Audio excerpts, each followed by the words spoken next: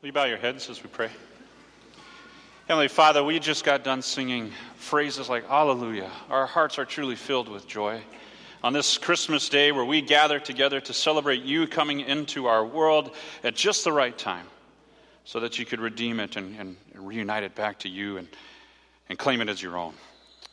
Lord, I don't know the journeys that each and every one that has entered through these doors are on, but you do, and I just pray that you speak a message of hope and comfort to them on this Christmas day as we celebrate you, the perfect gift. In Jesus' name we pray.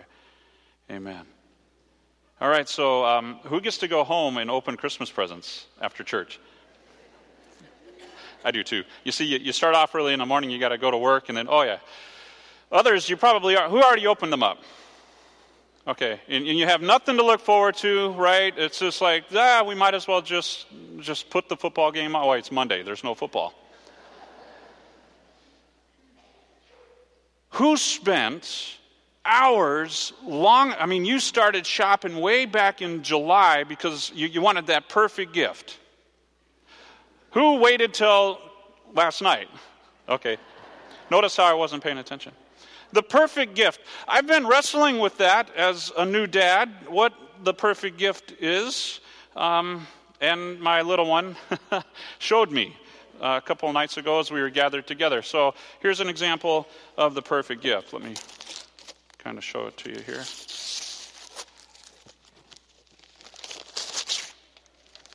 I know you're all dying to find out what this is, right? Hopefully you're on the same page with me as we look into this perfect gift.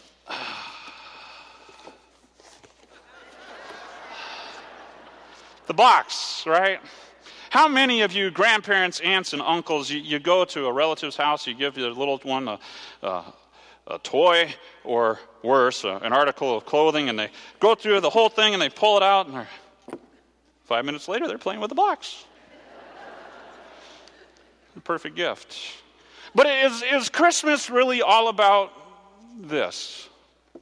No. You know, and I'm so grateful that I grew up in a home where my dad, you know, he intentionally wanted to make sure Christmas was about Jesus. So every time we got together with family, the extended family, he would pull out his guitar and throw it in the back of the car, and we'd drive up and get out to Grandma's house. And for the extended family that really didn't get to go to church or chose not to go to church, you know, Jesus used my dad to bring church to them.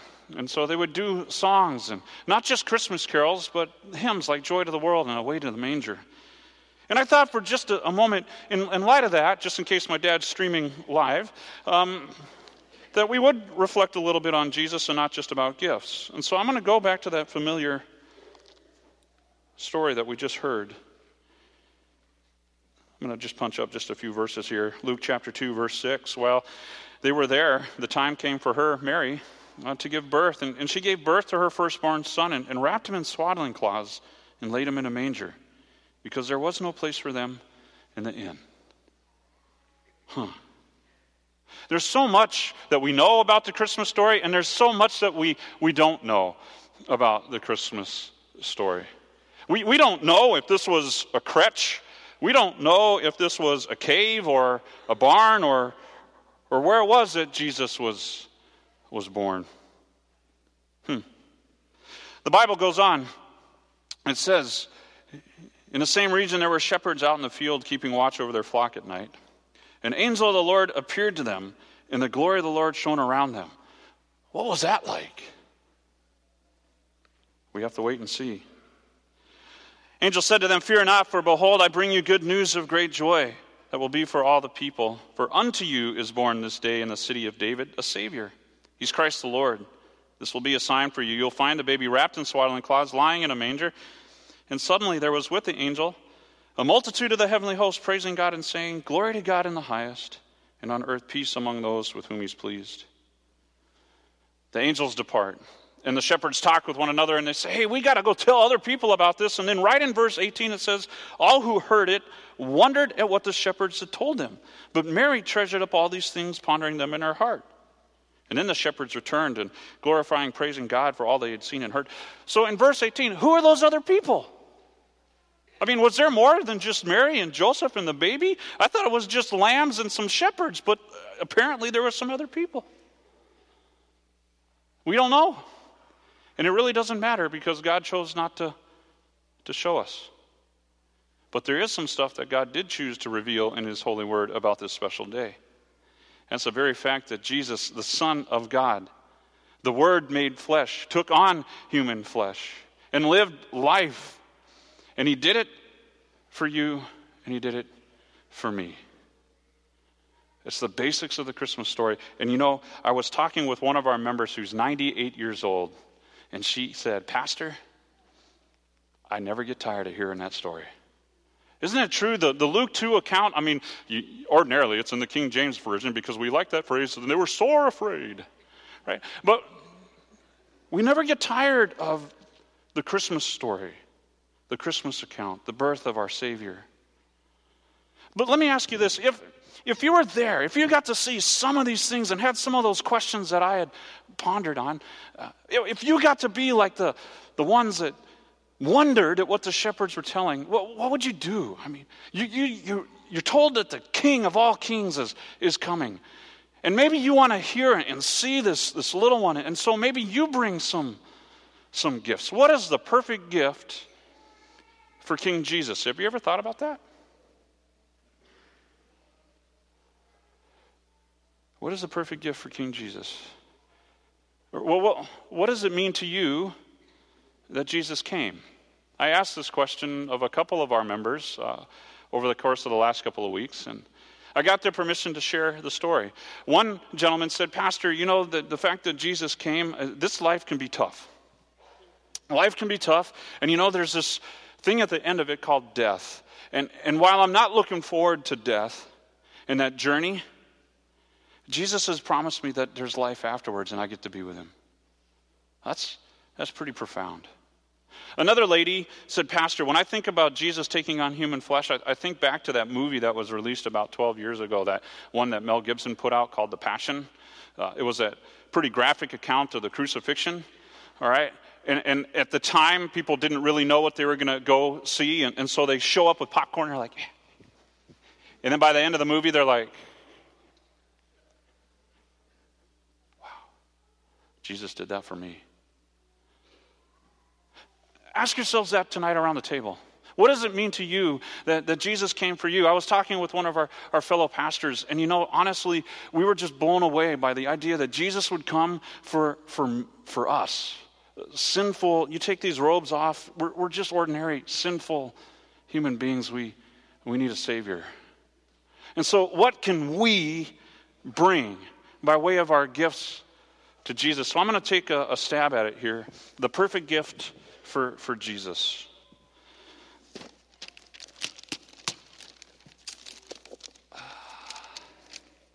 You ever have that one time where, what, you want to see what's in here, huh?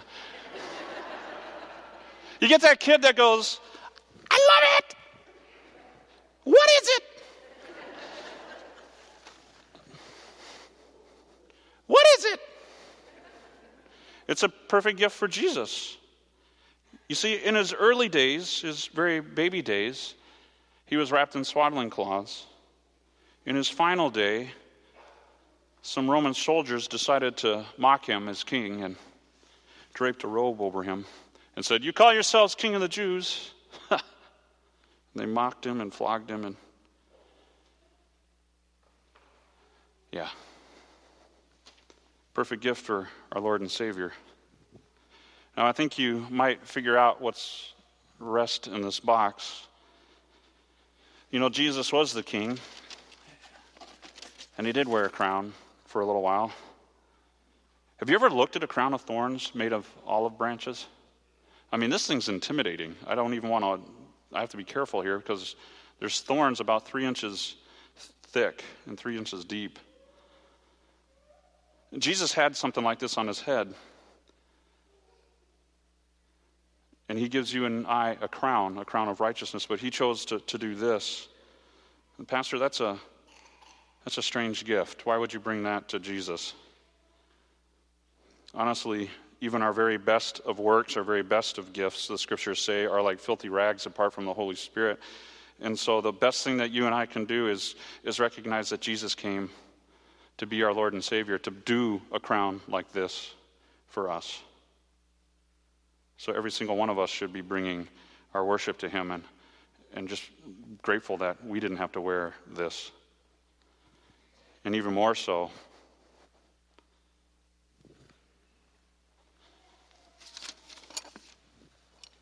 the nails.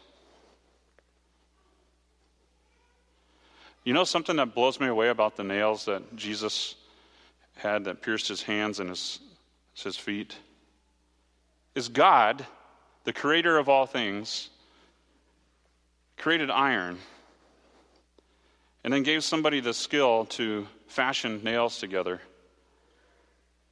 And then those nails were used to redeem the world through the life, death, and resurrection of our Lord and Savior Jesus. It's pretty amazing. Here we are thinking, can we bring gifts to Jesus? And it's Jesus who gives us the gift. And let me show you something else here.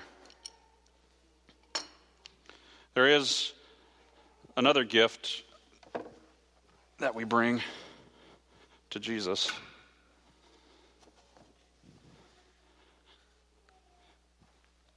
Let me ask you before I go there, if you gave a gift to somebody, wrapped it up, spent a lot of time on it, and they opened it up, and they're like, thanks. Would you be like, I want to go get you another gift? I mean, they're just treading all over this gift that you gave them. Now, isn't that what we do when we sin? Jesus is the perfect gift. I mean, what we might as well be doing when we intentionally sin, when we say, Lord, I'm going to chase after that lust or that power or that greed or that is away from you, we might as well be taking baby Jesus himself and saying, thanks for this gift, God. Oh, but I really want what I want, thank you very much. And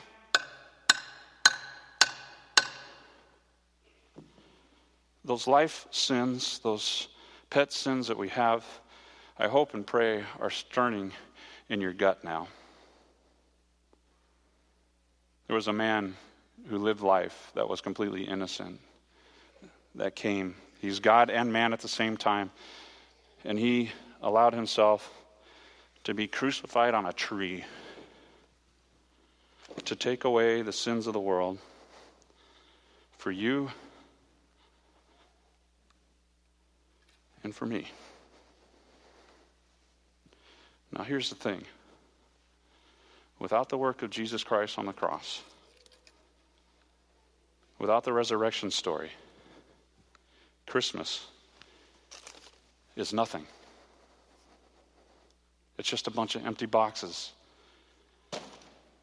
with a bunch of empty lives spiritually. With Jesus going to the cross and the resurrection story, Christmas is everything, because now it's not just a bunch of empty boxes. It's vessels that God created, you and me, and he dwells up shop here. We're not dead spiritually. We're not empty spiritually. God has set up shop for us.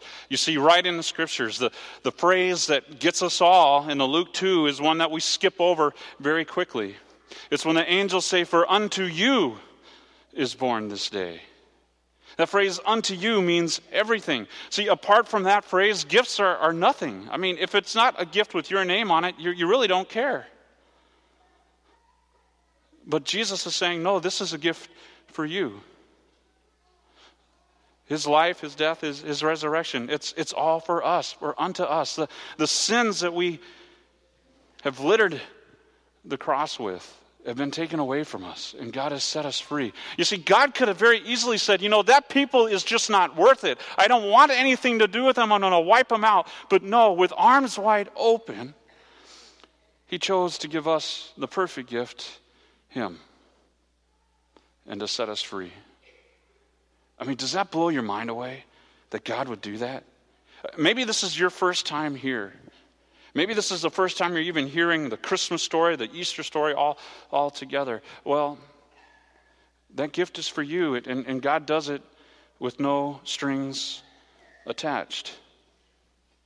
You see, the cross is now empty. The tomb is now empty. And our God lives. And he did that for you. Or maybe you're one that your loved ones have passed away. And you don't much feel like celebrating this year. You're here to get a word of encouragement and comfort. Someone thought about this before I saw this cross, but they craved on here. He died, he rose, he lived, and he lives for me. This is what Christmas is all about. Jesus coming to the world to redeem the world and to set his people free. We are not forgotten. We are not forsaken. We are the receivers of the perfect gift. Amen? Amen. Now may God, which brings all peace and understanding to us, guard our hearts and lives in Christ Jesus. Amen.